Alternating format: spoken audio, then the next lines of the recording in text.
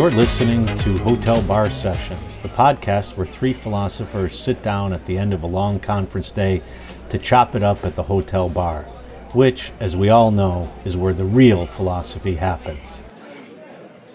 All right, welcome back, everyone, to Hotel Bar Sessions. This is Charles Peterson, your co-host, and I'm sitting here getting ready to chop it up with Dr. Lee Johnson and Dr. Rick Lee. Before we get this thing going, let's get our flow on. Rick, what you having for your drink? I think today I'm a little confused as what I want to have in the end, and so I think I'm just going to start with an old classic gin and tonic. Ooh, Very nice. What gin? Let's go with St. Martin's. Okay, well, you've got to have a fantastic rant and rave if you're drinking St. Martin's. Yeah, so because I don't want to overshadow this, I'm going to start today with my rave, which is Sarah Vaughan, people. Like, why isn't everyone listening to Sarah Vaughan all the time? And I feel like, she doesn't get the publicity and cred she deserves because others have overshadowed her. But I've been listening to a lot of Sarah Vaughan lately, and my God, sometimes, I'm sitting here working and I just have to stop. And I'm like, that is something. So Sarah Vaughan is my rave. My rant is critical thinking. Could we people admit that you can't teach critical thinking? Because if you could, then probably 9 Supreme Court justices would exhibit some of it. But when you could just straight up contradict yourself, either across two opinions you yourself wrote, or even in the same opinion. Critical thinking's not going to solve that. Maybe just straight up don't lie anymore, people, especially if you're on the Supreme Court. I'm tired of critical thinking and people thinking that's going to solve all of our problems. So you're saying embracing antinomies doesn't work when you're talking judicial policy and decisions? Yeah, that's right. That's right. All right, Lee, what are you having? Well, I'm going to stick with the usual. I'm going to have a Fireball and Diet Coke. My rant this week is pharmaceutical ads. It's just weird that we advertise pharmaceutical drugs in this country. I know when people have visited me from outside of the U.S., they think it's weird. Of course, we see it all the time, so we become desensitized to it, but it is really weird. And the names, who's naming these things? They're so bizarre. So, Lee, I was just working all week on getting a pharmaceutical sponsor for the podcast. That's fine. But how would you know if it's an actual pharmaceutical or just a kid from Utah that just got named? So what's your rave? My rave this week is cabbage. I said what I said. It's the best vegetable. We planted cabbage for the first time in our garden this year. It's just growing up. It's so cute, and I cannot wait to eat it up. I love cabbage. So, Charles, what about you? What are you drinking, and what's your rant and rave? I just bought myself a nice feisty blue straw hat, and I think that deserves a Basil Hayden rye on the rocks. Ooh, nice. The rye. I have not tried the rye. You have to try the Basil Hayden rye. It's quite delicious. My rant is monthly automatically debited payments from your bank account. In small amounts, though, right? I don't mind. I pay my mortgage, automatic every particular day of the month. Huge amount of money comes out. My car payment, no problem. You know what? It's that $9 from Apple Music that kind of drives me a little nuts. It's the $5 from the DNC because you lose track of them. And at the end of the month, you're like, oh, why don't I have any money? And you realize it's like a rabbit who's been nibbling at your cabbage patch gradually over the course of a week. And all of a sudden, there's no cabbage, but you didn't see it disappear. So that's my rant. It's the most irritating damn feature of this brave new world we live in. This week, my rave is Alec Baldwin's voice.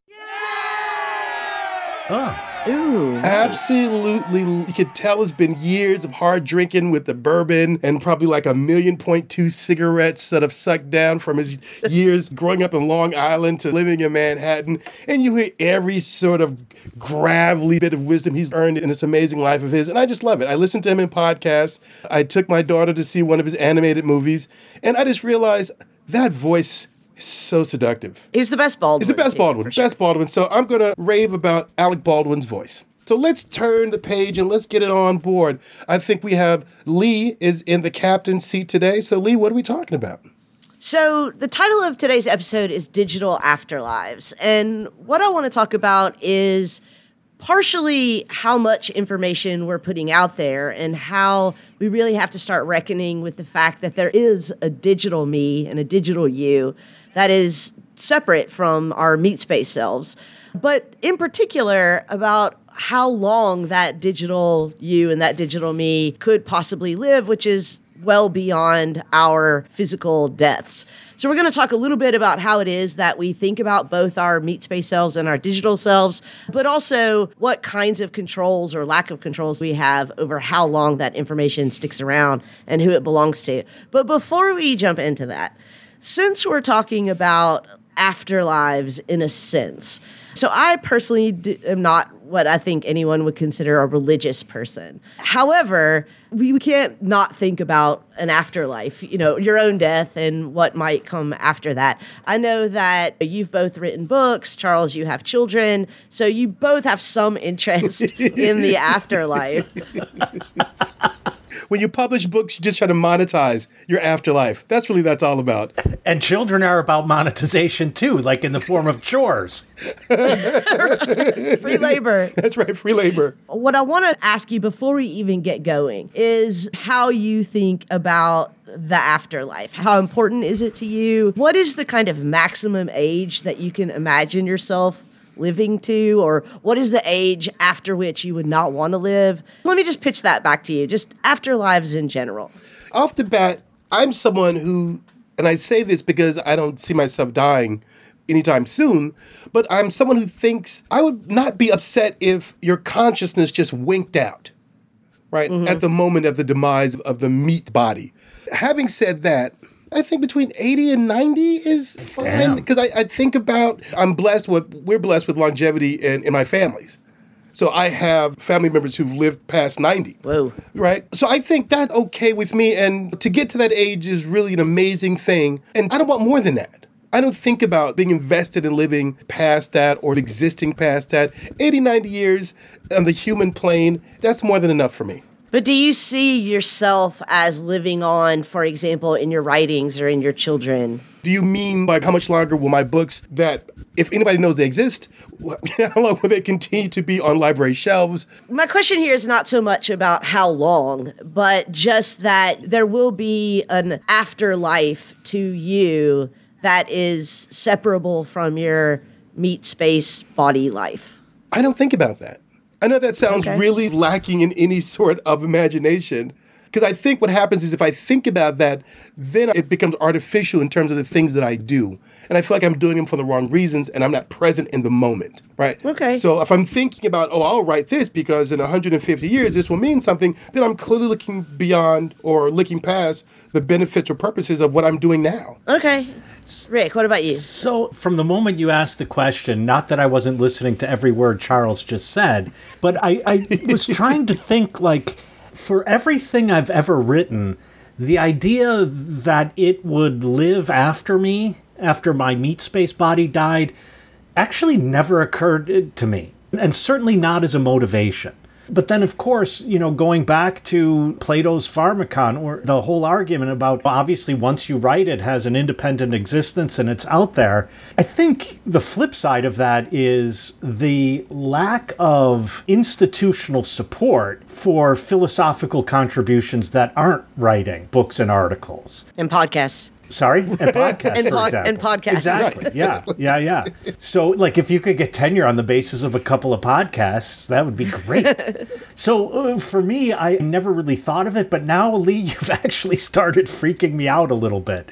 But I also think, like, now the idea that in 80 years, some dork like me is walking through the library shelves and is looking for a book and mine is next to it, and says, I'll take this too, and learn something, I kind of like that. But other than that, I think about dying an awful lot because, frankly, I've lived a lifestyle that I don't have a long-term strategy.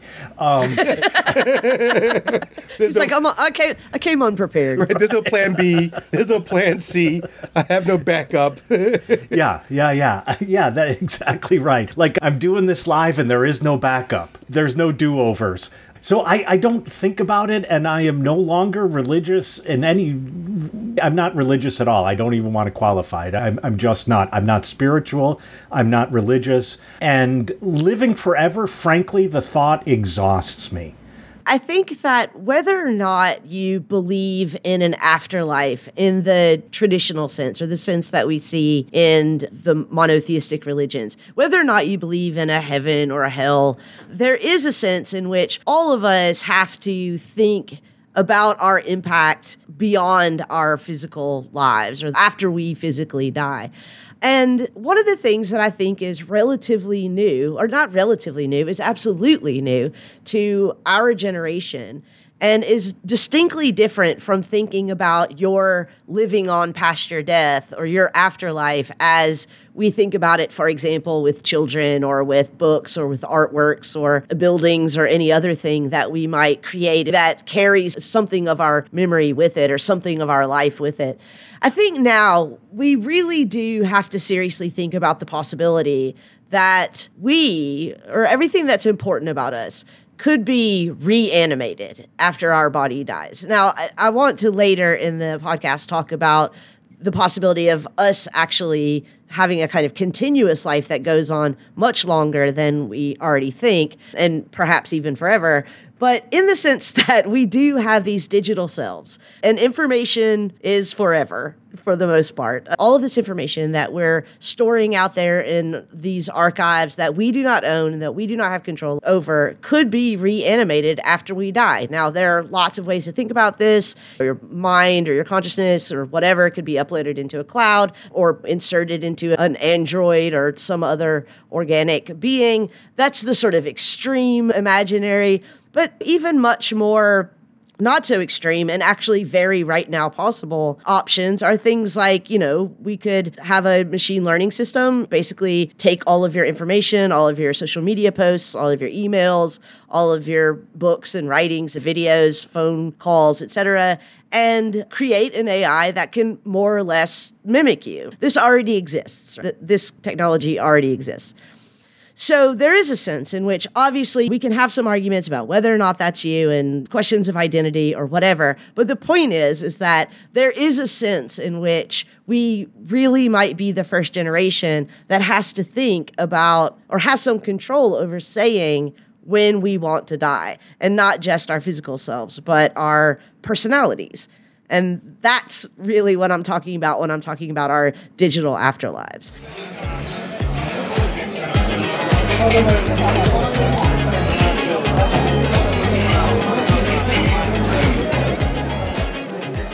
Lee, let me ask you, because it seems to me there are two ways to get at this question. And one is, and it seemed toward the end you were shading toward, I would say, more or less legal issues. So should there be laws governing this and so on? And we could talk about that. But for me, there's another question I think we have to address. And maybe this is more on as we're creating these online digital selves, this needs to be thought about there. But because all of this data exists somewhere else and in multiple places in the best possible scenario, because if one server goes down, it's better if there are more, people could hack that shit. And so there's one way in which I think part of the horse has left the barn already, in that that's out there. And if it's out there, no matter what a law says, it's really hackable. Versus something I might say to one of you that's private, or maybe even a letter or a diary I have. Millions of people aren't going to be working on getting into my house after I die to see if I have a journal. But they might be working to get into Facebook or Twitter. In a way, I guess I'm saying all the laws we can come up with aren't going to do shit, because there are people out there who all they do all day long is try to get in there. And so de facto, we might not ever have control, even if de jure control is given to me over what my digital afterlife looks like. I do want to say you're bringing attention to two really important things. One is that when we talk about our digital selves, we talk about it as being data, being in the cloud, but it is also material, right? I mean, it's somewhere on servers. But just to your question about the legality of the ownership or the rights to this information, I tend to be really resistant to the kinds of arguments that are like, why make a law about this because someone will break it? Because if that's true, like, why make laws at all, right? Can I just, so my point wasn't why make a law because someone will break it. My point was rather that given the nature of the meat space presence of my digital self, this is less in my control than other. So let's say a law declares it my property. That's less in control than this is a bad example, but my Modelo Especial, which is in my control until the 6th or 7th one, and then it's less in my control. So my point was rather, this seems to rely a lot more on a location that is someone else's property than any other aspect of me that might live on. Yeah, that is the current arrangement, but that doesn't have to be the arrangement, right? I mean, currently it is the case that we hand our information over to very few but enormous corporations in order to get free apps. And they own the meat space servers that host the digital information that I'm giving them. And so, yes, in that sense, the horse has left the barn. The horse has also left the barn in the other sense that I think you're kind of suggesting, which is that because it's information, I don't actually know where it is. I mean, it could have already been screenshotted and copied a million times. And that's, of course, also true. I suppose what I'm trying to say is we have to start thinking about this now because we have the capabilities to substantively reanimate someone after their deaths. We get information enough to reanimate a dead person in a sense that is much more real than what we see in science fiction. So the reason that I think that we need to talk about this right now is because the technology is outpacing us. It's outpacing our laws. It's outpacing our philosophical thinking about it. It's outpacing our moral evaluation of it. Well, I think that if we're going to make parallel or equate the meat self with the digital self, then I think we should really treat them as the same. So when you go to the hospital, you get treatment, you get a doctor taking care of you. And then when you die, the hospital doesn't just automatically own your body, right? Mm-hmm. I mean, there is... honestly, I don't know, but I'm glad to know that now. No, because family members or whoever, they have to come and claim the body, right? So you can go through the whole process of ritualizing, memorializing, and funerals. So we have to think about our digital selves having that same sort of relationship and the same sort of access being allowed for that. There has to be a declaration of ownership by the person, no matter what the relationship to the controlling entity was. Hospital just doesn't own your body. I want to think about what you said about sampling and then digitizing and deep faking some of the information. I want to think about it in relationship to the case of Henrietta Lacks. Oh. Yeah, right? Yeah. The working class black woman from Baltimore whose cells were taken from her, and because of the nature of those cells, became the foundation for these amazing breakthroughs in terms of fighting and studying cancer. Right, because DNA is just information. Exactly. So that's what I'm saying. Right. If we're going to acknowledge certain proprietary rights and certain moral and ethical relationships to the meat body, I'm never going to get that phrase right because I realize saying it and thinking it feels like somebody's walked over my grave and I get like a shiver, right? But it's the same sort of dynamic if we're talking about our digital selves as well. And if there is an outcry, if there's a hue and cry over what happened to Henrietta Lacks and the other ways in which people's material bodies have been appropriated, abused, disseminated, without any acknowledgement of the source or speaking to the people who are connected to the source, then the same thing should apply to the digital self. I'm 100% sympathetic with that argument, Charles. I think the immediate problem that we're going to run into is that Facebook and Google and Bank of America and probably your hospital are going to come back to you and say, oh, sorry, I think you must have forgotten. We do have an agreement about this information and who owns it. Here's the terms and conditions that you signed. So, yeah, I mean, they do own that information. I think that's deeply problematic. Word. Right. Say it louder for the people in the back. Right. Because we speak about it in terms of these fantastic ways, and we see, Tupac's hard light self rapping along with Dre and Snoop. And that seems, this is a brave new world, and look at technology he's giving us. But, I mean, how traumatizing is that for Tupac's mother? To see this image, to see this recreation of her son who was so cruelly taken from her at such a young age. So I think there needs to be some sort of consideration of those people who are intimately, emotionally connected to the material source of that image or that digital reproduction.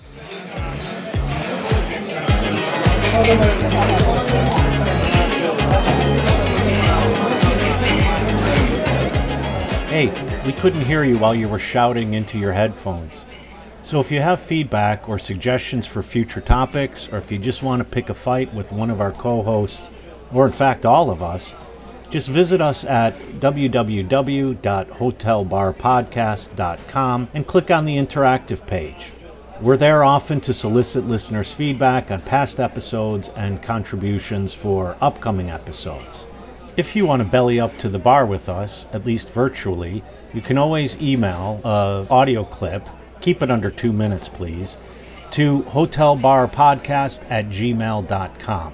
If it's interesting, we're going to steal it from you. If it's not, we'll send you our Venmo handles and you can virtually buy us a drink.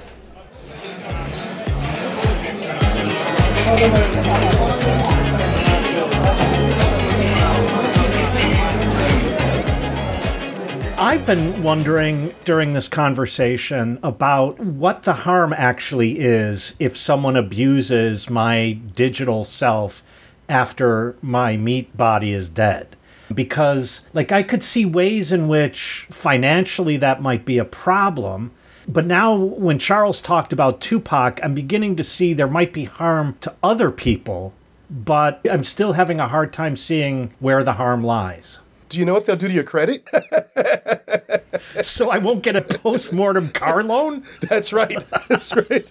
I mean, I think that we do have to at least acknowledge the obvious harm, which is ongoing all the time for everyone who has their digital identity stolen right now, which is that people can run up debts that then get transferred to your family. They can post things and ruin people's reputations. There is actual harm that can be done when someone steals your digital identity. But I think that you're asking an important question. I also want to get back to the Tupac example because Charles said we're not considering what harm might be done to his surviving family in reanimating him in this way. And so I want to talk a little bit about this case that was from 2018, where a German court actually compelled Facebook to give a grieving mother access to her deceased daughter's profile information. So her password, all of her private chats, etc. And it's important to note when we're talking about this particular case that the daughter may or may not have committed suicide. So it's unclear whether or not the daughter committed suicide. And some people have argued that the mother shouldn't have been given unedited view into her daughter's private life, presuming that the mother, for good reasons, probably wanted to know, why did she kill herself, or did she kill herself? I don't know if you said this, but do we know how old the girl was when she died? She was a teenager, I think. So at any rate, we should think about, for example, the harm that could be done in exactly the way that Charles described to surviving members of a deceased person if they were reanimated in a way that causes emotional trauma to the surviving members of their family. But I also think that we have to think about what we owe the dead. I personally can say for a fact that there is no case in which I would want anyone after my death to be able to read every single private chat that I've had with every single person. It could do real harm to not only other people, but even to the veracity of the sense of the relationship that other people feel like they have to me. Now, I say that as if I'm just talking shit about everybody behind their back in private chats, which I'm not doing. But you see what I'm saying. We've all had things that we've said that we meant to be private and we meant to stay private. Well, I mean, there are a couple of points in there that I want to consider. And I want to go back to the case of the young woman in Germany. And I wonder, because of the unresolved nature of her death, right? You're saying it may have been suicide, not sure. I assume that the German police could compel Facebook to turn over the files if they were conducting an investigation into her demise.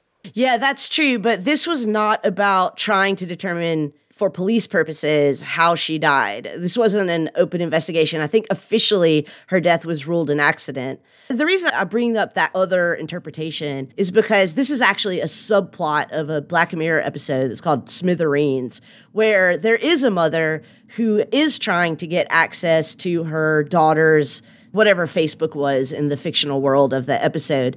And the fictional Facebook said, no, you can't have it. That violates our terms and conditions. And so this mother sits down every evening before she goes to bed and tries 3 passwords, because after that she's locked out for 24 hours, and then crosses them off and then tries again. But she's obsessed, right? Because she thinks there's something in that archive of a person's private thoughts that is going to tell her something that she needs to know. And my sense is that that's just one of the painfully unfortunate parts of grieving, is that you're never gonna fully know. There are going to be things that you wish you had said, you wish you had asked, you wish you had known, and you just don't know. And I worry that this is making it possible for anyone to know, and that's harmful. I'll quickly follow up and say that I actually really appreciate and respect that I embrace the idea of the rights of the dead. I think that's an important thing. What concerns me is the fact that you have this corporate entity with its overweening power being in a position to manipulate, to ignore the possible emotional needs of an individual. First of all, clearly I'm not a big fan of Facebook. So I realize that I have this sort of implicit bias against Facebook, which is driving what I'm trying to say. But I think that this is deeply problematic because you do have this corporate entity which is going to monetize in a certain way and manipulate the information and the identity of people who have shuffled off the mortal coil. And it worries me that that sort of takes precedent over the emotional needs of the family, the friends, the intimates of people who are grieving and may want some sort of resolution. But do you think that the survivors have that right? Do you think that just because you're dead, the survivors have a right to your private thoughts? It just worries me that a corporation has more right to make money off of you after you're dead than your community has in terms of finding some sort of resolution with you after you've passed on. So what's interesting to me about all of this is, and Charles just started broaching on the subject, is that let's leave, for example, emails and text messages aside for a second.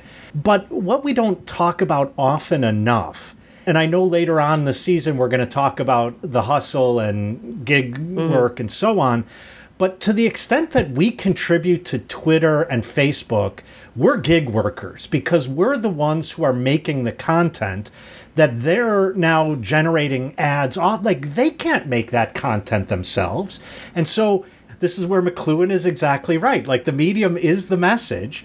And here, we're gig workers producing content for them. And how do they see what we do? They don't see it as our private thoughts. They see it as content. I don't think anyone should consider Facebook or Twitter private thoughts. Again, email and text messages are different, although everyone should be careful, especially if you're organizing or you live in a country that you might be in the opposition.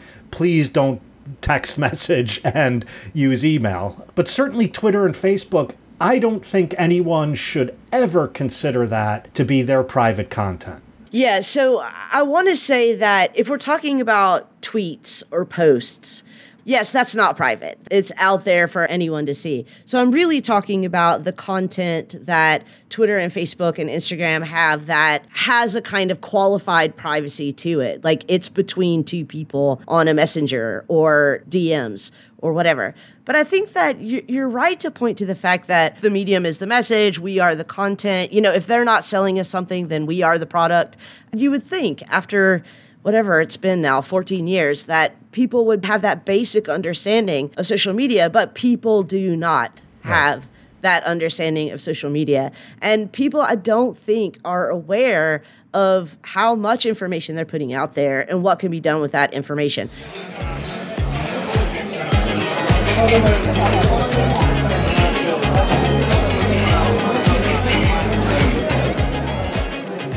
Let me just float this as a possibility. This is not something that I would choose. But one option would be, we should be able to say, when I physically die, I want to be deleted. Like, whatever company has any information on me are legally obligated to delete it. Now, I get it that nothing is ever deleted, but at least there's a kind of proprietary duty of companies to delete that. Now, the problem with that is, of course, that hurts the internet as a whole. That hurts the operations of AI as a whole, because AI largely works on anonymized metadata. So I don't think that we would want to do that, say, you know, when I die, I want everything to be deleted.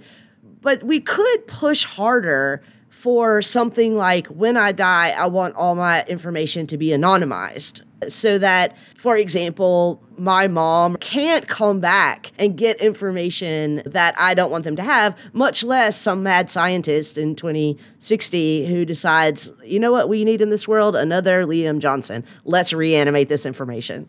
But like right now, as we're recording this, I'm looking at a Zoom screen. And so, Yeah. Lee, when my information is anonymized, am I now like sucked out of this video and my voice also? And so then you two are talking and then there's 3 minutes of silence? I mean, we're all intertangled in the interwebs. But that's not how Zoom reads this Zoom call anyway. Oh, I mean, okay. what I was Zoom just using that as an example. Yeah, okay. But yeah. okay, let's say we're all together in a Facebook post. Are we in like Stalin era Russia? Like I suddenly get erased and I mean, You've been invited to dinner, and you're the last guest at the dinner. Okay, because I do think it's important to get into a little bit of the weeds about like how this would work. Sure. If we talked about Twitter DMs or Facebook messages, so what would happen would be something like, yes, after I physically die, any chats or DMs that we had, the three of us together, I would disappear from. They would no longer exist for you. But the information, the metadata, would still be there for Twitter to function and for Facebook to function.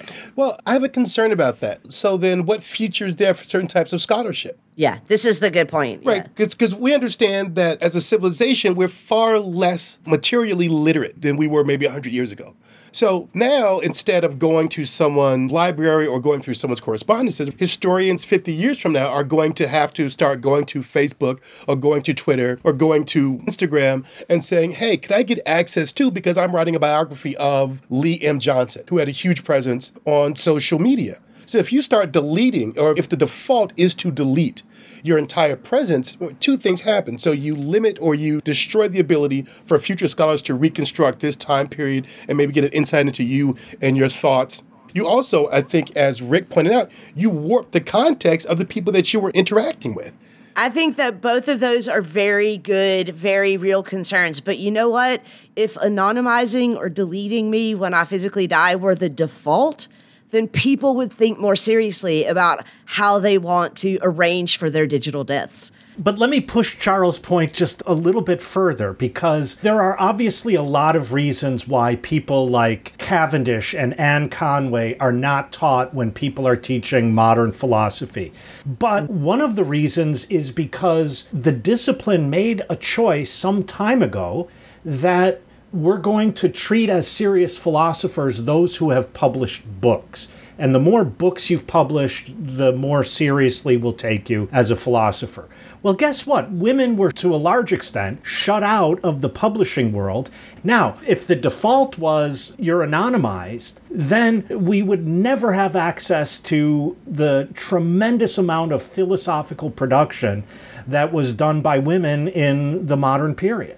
And that's not about them as individuals. That's about us as a society. I want to push Rick's point a bit farther down the road, because we're really speaking about this, and I don't know if we should, I don't know if it's problematic or not, but we're certainly speaking about this in terms of individual rights. These are bourgeois rights we're talking about, in a certain sense.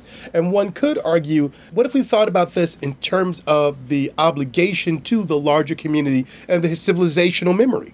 So to speak to what Rick was saying, like, what if people start deleting out of their own needs, but perhaps there's something in the snapshot in time of them that we have, or something in the writings that they have, that they're digital correspondences, that may be of ultimate benefit to the larger progress of society or civilization. I mean, that sounds huge, but it's not something we should not consider.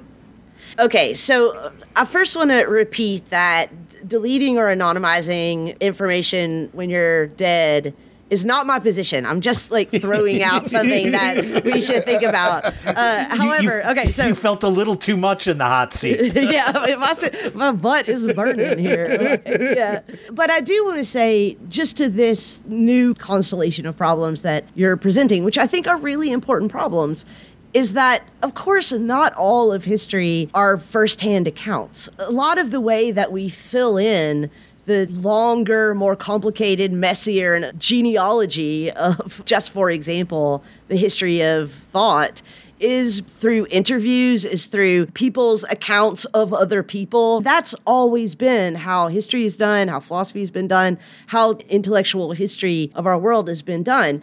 It has always also been the case that we might have known someone had diaries, but we couldn't get them because they said nobody gets to read these after I die. And so we go and interview their families and we interview their friends. And that's how we piece together stories. And you know what? There are still some people left out. There are still things that we don't know. There are always going to be incomplete stories. I'm not saying that the best plan is just to anonymize or delete ourselves once we physically die.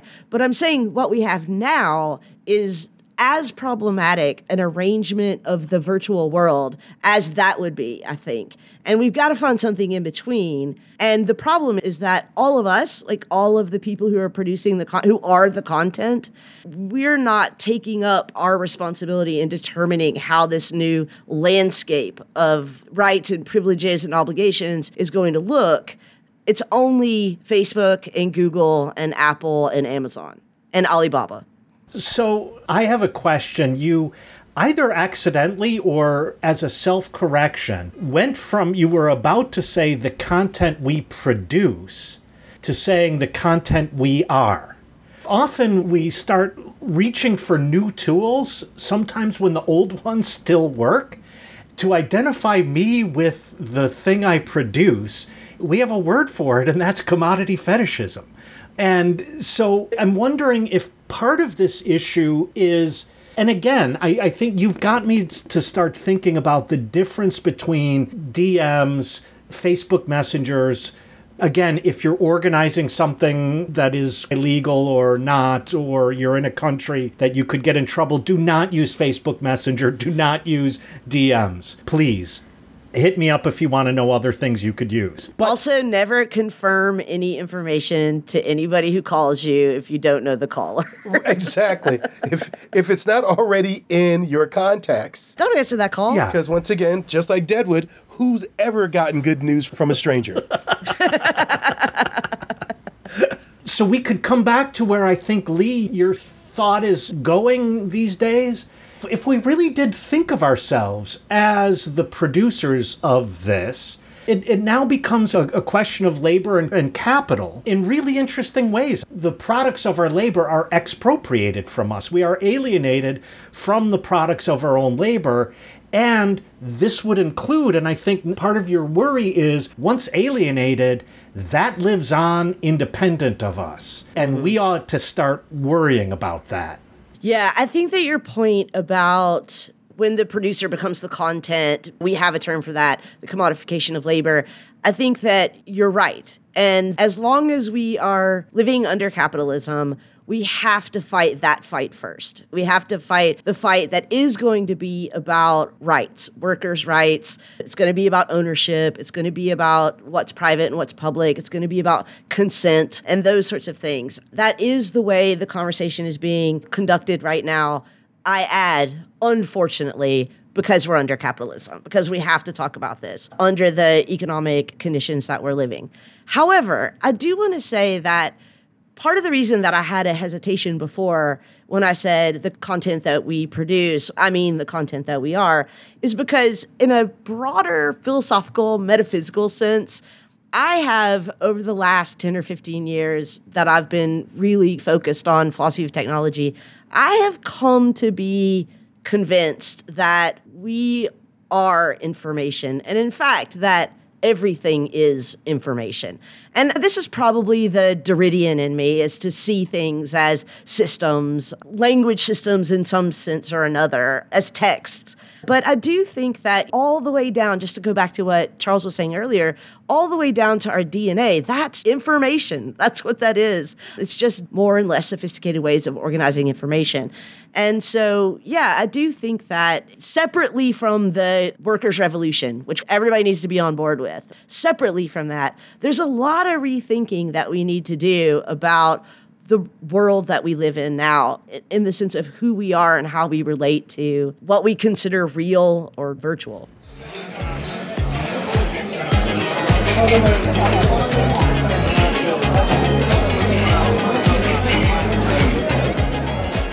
Hey, listeners, before we have too many drinks and it slips my mind, if you can't catch us at the Hotel Bar, you can catch us on Twitter at Hotel Bar Podcast. You can also follow our HBS hosts individually on Twitter to catch their off-air thoughts. You can follow Charles at C_F Peterson. And Peterson is with an O, not an E. O, not an E. Rick is at Rick Lee Philos. That's Rick Lee with 2 E's and Philo spelled like half of the word philosophy. And Lee is at Dr. Lee M. Johnson. The doctor's abbreviated, and Lee spelled Leigh. In the off chance that you weren't furiously scribbling notes just then, you can also visit our website at www.hotelbarpodcast.com and find everything you need to know there. Now, back to our conversation.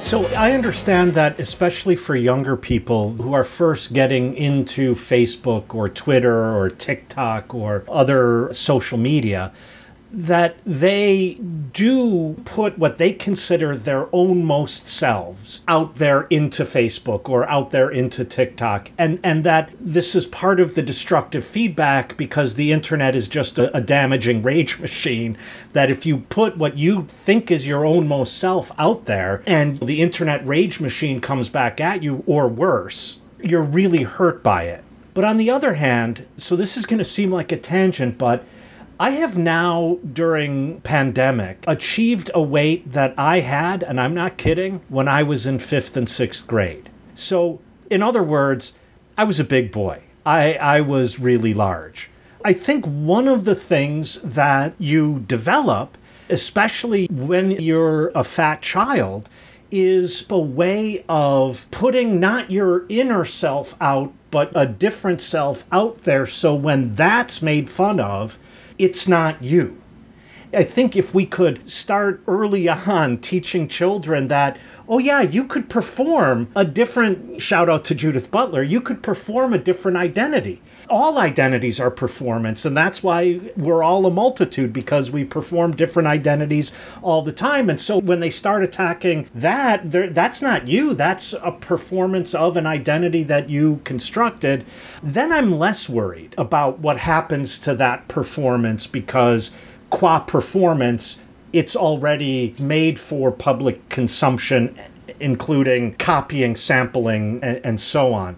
Again, this leaves out 2 main things. One is these media that are labeled private, like direct messages and Facebook Messenger. And also we haven't touched, I mean, Lee, you have, the whole aspect that I can't really be in the US today and not have an online presence for paying my bills or registering to vote or Social Security. Being treated by a doctor. Yeah. And so that's another part of my identity, which is not, I mean, it is a performance, but it's one that I'm forced to do.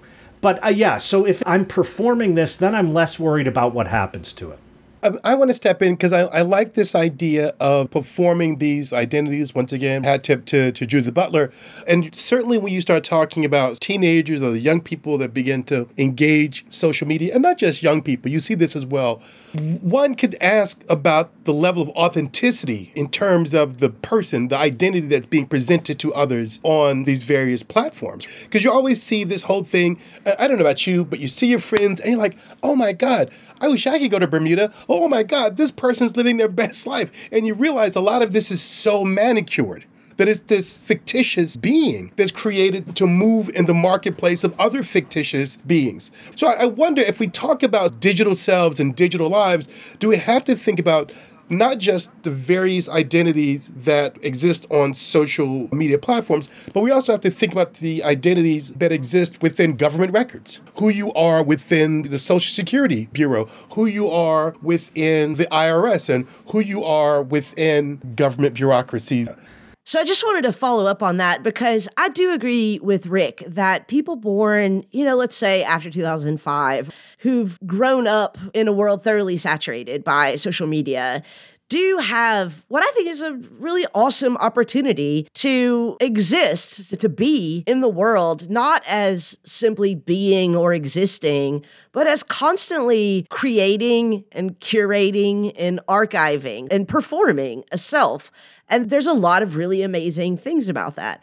I also agree with Charles that, unfortunately, there still remain all of these areas of our lives where the datified version of us exists, that we do not have any kind of curatorial or archival or creative input, but we're only measured and assessed. And so there are a lot of great things about what the internet has allowed for us to rethink in terms of performances of the self. But the problem is that there's that whole other side. I don't have any say over my medical records. I don't have any say over my credit score. I mean, people think they do, but you sure as hell don't. You're not curating your credit score. I don't have any say over whatever the AI program that is assessing me for a job interview says about what my face is doing or what my voice sounds like or what my resume looks like, etc.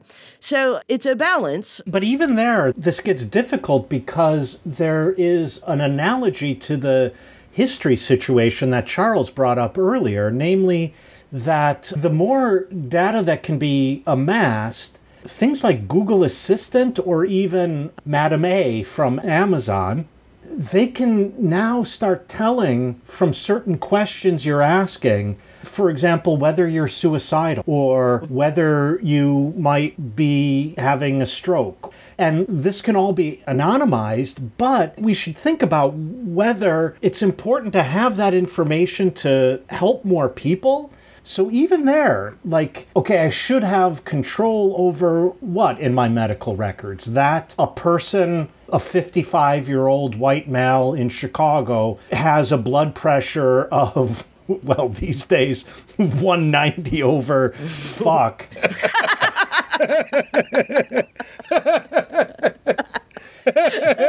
Oh, that's my next tattoo. BP 190 over fuck.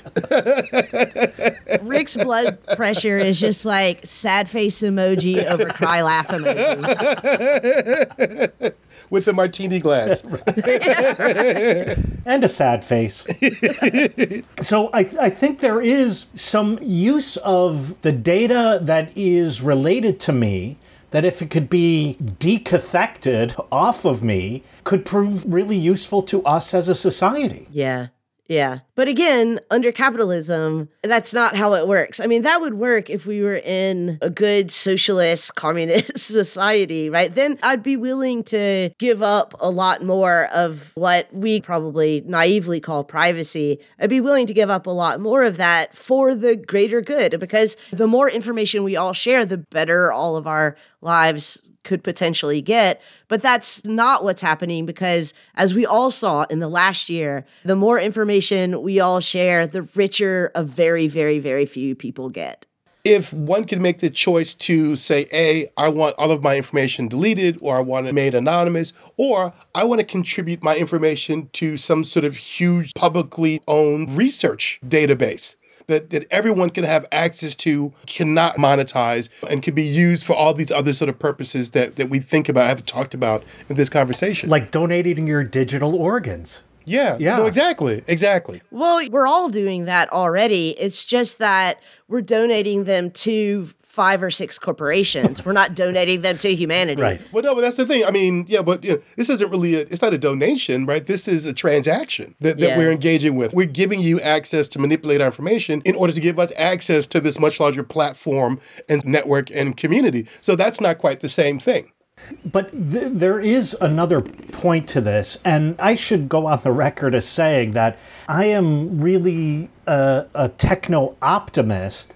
I am a social media hater, not just a social media pessimist.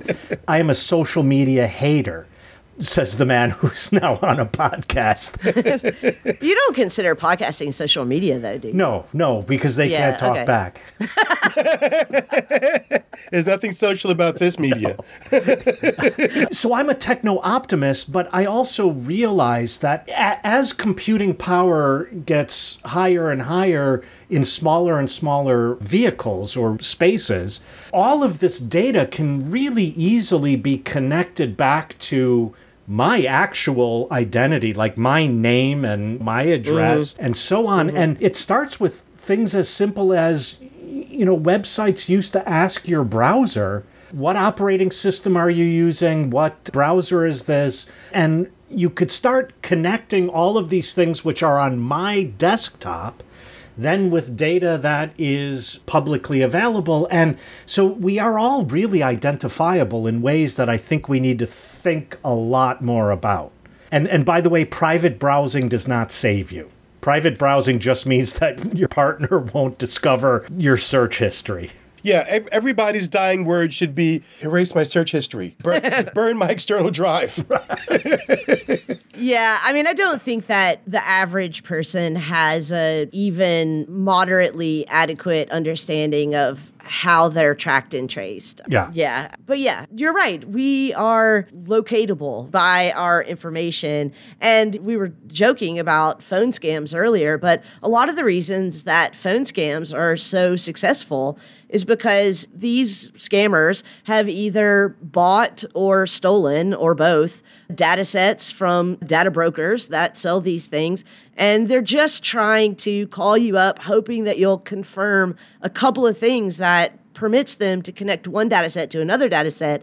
And all you need is just enough connections to be like, now I know who this is, and I've got everything, right? And so, yeah, again, if somebody calls you and asks you, do not offer or confirm any information. Although, Lee, your warranty is about to expire.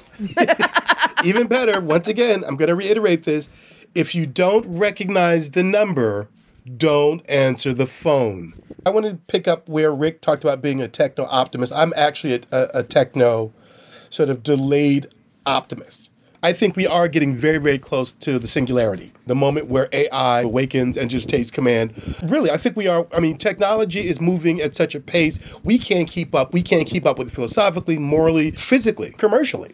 So I think we're moving toward that. But then the optimistic part is, don't laugh, but laugh. I think about Frank H. Herbert's idea in the Dune series, when he gives you the backstory of how humanity got to the point where it began to manipulate the mental capacity of people, what he describes as the Butlerian jihad, where human beings resist and rebel against a society that is completely dominated by digital consciousness. So I think that's a possibility if we move toward the singularity. I think eventually people are going to realize and figure out the ways in which we're being constrained or really enslaved to some degree and manipulated by algorithms and these deep technological controls on our society.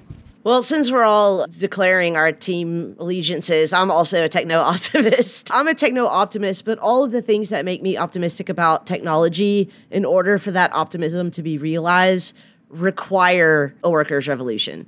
If technological advancement, and in particular, if AI research and advancement remains in the hands of a very few corporations and nation states, I think we are all doomed. As long as capitalism, the logic of capital is driving both technology in the sense that we're talking about here, AI technology, internet technology, et cetera, but also in the larger sense, I think we're just absolutely screwed. And it won't matter because we're just going to blow up the planet first. But, I mean, here's a moment where I feel like, on the one hand, certainly, of course, under capitalism, but even just the way, let's say, research happens in the natural sciences, there's a way in which we all benefit from that just going forward.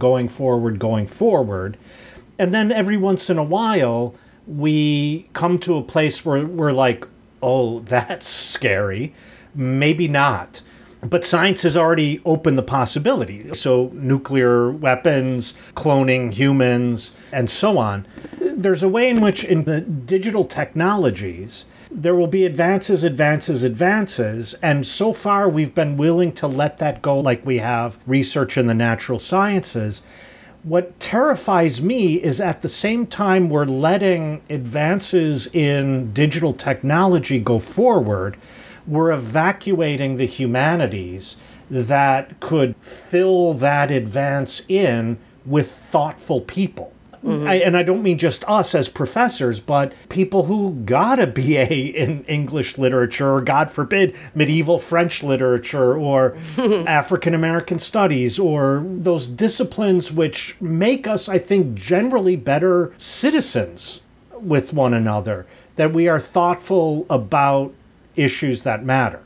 I do want to say that I am extremely encouraged at the level of thoughtful critique that's going on inside the tech industry right now. I think that you see a lot of Black people in tech who are talking about AI bias, facial recognition bias. You see a lot of women in tech who, just thinking back to Gamergate all the way up to now, who are talking about these things. We see a lot more discussion of disability rights in tech. These are all coming from within the tech sector. And of course, there's people like Cathy O'Neil who are really pushing forward this idea that we need to have algorithmic audits. There need to be AI ethicists as a part of all of these companies. Here's the problem, though. There's no check on the titans of this industry, right? They are more powerful than any state. There is no law that is going to hold them accountable. There's no amount of money. Nobody's going to outspend them, and nobody's going to out brute force them about anything. And so that's our bigger problem right now. The horses are out of the barn, and they're humongous horses. I know I've said this like 10 times in season 1 of this podcast, and I'll probably say it every few episodes here, but I do not understand why in 2021 we do not have a Secretary of Technology. I'm shocked that's not a cabinet position because we have no plan. We have no national plan for AI. I know Biden is drafting one right now, but that's going to take 3 years, and who knows, he could be out and we could all be back with the red hats again in 4 years. But we do have a Space Force. Oh, thank God for the Space Force. You know what, Rick? Thank you so much for reminding us of that, because I was really on the cliff. I was on the ledge with that one, but you brought me back in. But who's actually running the Space Force?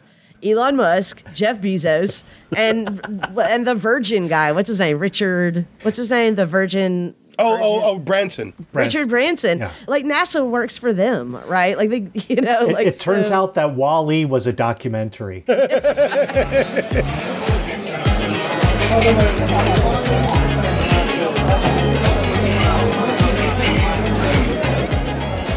I just wonder if the consciousness of humanity, if we're just exhausted, like there's a collective weariness.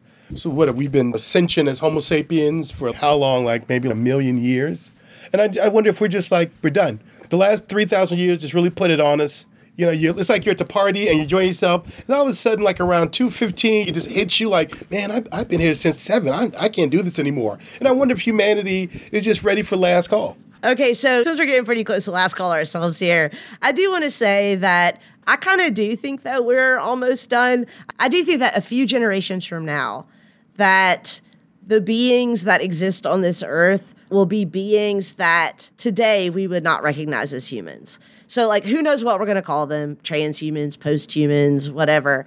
And that's, of course, different than saying humans will go extinct, although it's kind of close to saying that humans will go extinct. But I think that's a very good possibility that students who are in college right now, that their children will be posthumans. You mean in the sense of the HBO documentary Years and Years? That's not a documentary. That was a series. Oh, did I say documentary? Yeah, yes. Good God. Freudian slip. So for listeners who haven't seen Years and Years, a lot of it is about this kind of looking forward to a very rapid technological advancement over the next 10 years or so. But I will say that one thing that is in that series that I do think absolutely will be the case in the next 10 years is a teenage daughter comes down to sit and have breakfast with her parents, and she's got on her face what looks like an Insta filter, like the big-eyed puppy dog filter or whatever. I think that virtual reality is definitely going to become a much more common part of our world in the next 10 years or so. And things like that, I think, will absolutely be possible. But when you think about the advancements that have been made, not in obvious... Okay, so Anti-aging technology is a $48 billion a year industry. And it includes a lot of things. People think about cryogenics and stuff like that, but it's not just that. It's stem cell research. It's building new limbs. I mean, we could get into a real Swordy's paradox here and be like, how many parts of you can I replace with prosthetic parts and you still be you? I mean, right now we pretty much think, well, just everything but the brain. But what I'm saying is if that becomes possible in the next 20, 25, 30 years, that person who's largely, I don't want to use the word artificial, but it has a largely inorganic body, today, if that person walked in the room, we would not say that's a human being, right? I'm talking about those kinds of transformations. Some people anticipate that the first person to live to 150 years old has already been born. I tell my students, when you think back to, I mean, Rick, you know, what was the average lifespan in the Middle Ages? Like 30 years or whatever? Yeah. This person is living 5 lifetimes of someone only 400 years ago. I mean, that's got to look a little bit like immortality. And I mean, the life of a person who's a freshman in college today, they've seen more change in their 20 years of life than humans saw for 600, 800 years. It's almost like being immortal when you're a 20-year-old now. I think that there are lots of different ways to talk about immortality and extended life and those kinds of things. And I think that Charles mentioned earlier the singularity. There's lots of different ways of talking about the singularity. One way is, when does AI become conscious? But another way to talk about the singularity, as Ray Kurzweil did, is when technology becomes so powerful and so ubiquitous that it radically changes what it means to be a human being. That, I think, if it hasn't already happened, is definitely happening in our lifetimes. That brings up the question of, and you know, I mentioned this thing about humanity, species consciousness as being exhausted. You know, describing living for 150 years sounds exhausting to me. I mean, I'm someone who thinks that subjectivity is a burden in many ways. So we may be able to have the physical, inorganic parts that maintain the actual sort of functioning of this machine, but that still doesn't speak to our ability to handle the continued undying functioning of that machine. You know, I think about these Anne Rice novels, the Vampire Chronicles, where you have these ancient vampires who have to go underground and sleep for 300 years because they're being overwhelmed by existence. And I'm like, yeah, I'm not sure we can handle that. I don't think we have the, I don't know if you want to call it the spiritual, the psychological, or the emotional capability to be able to handle the ways in which our physical possibilities are outstripping our mental or emotional capabilities. I've been thinking a lot lately about the fact that people are suddenly worried about population decline. And I keep thinking to myself, what is the downside of population decline? It would totally suck to be the last one. Like, nobody wants to be, you know. So, like, the population decline, I'm really in favor of it, and I pity the last one. Sorry, whoever you will be, if this podcast is still available, I'm so sorry. Right, your ancestors were thinking about you. Right. So you're really not alone. You're not alone. So, you guys, I think we're getting last call from the bar, from the hotel bar. I mean, we start. I think like they're literally putting the bar stools on the bar right now. So I think I saw the bar back cash out. I think I think that's where we are. I'll give Frangelica a big tip. So this has been a great conversation. You know, we started off talking about digital afterlives and kind of went in a lot of different places, but that is really what I love about talking with both of you. And next time, Rick is back in the hot seat. So Rick, what are we going to be talking about next time? So laughter is what we're going to be talking about in all of its senses. I want to talk about comedy as social, comedy as critical, other forms of laughter, laughing with, laughing at. So we're going to talk about laughter, and it probably won't be funny. All right, you guys, this has been a blast. I will catch you on the flip side. All right, good seeing you. Talk to you next time. Bye.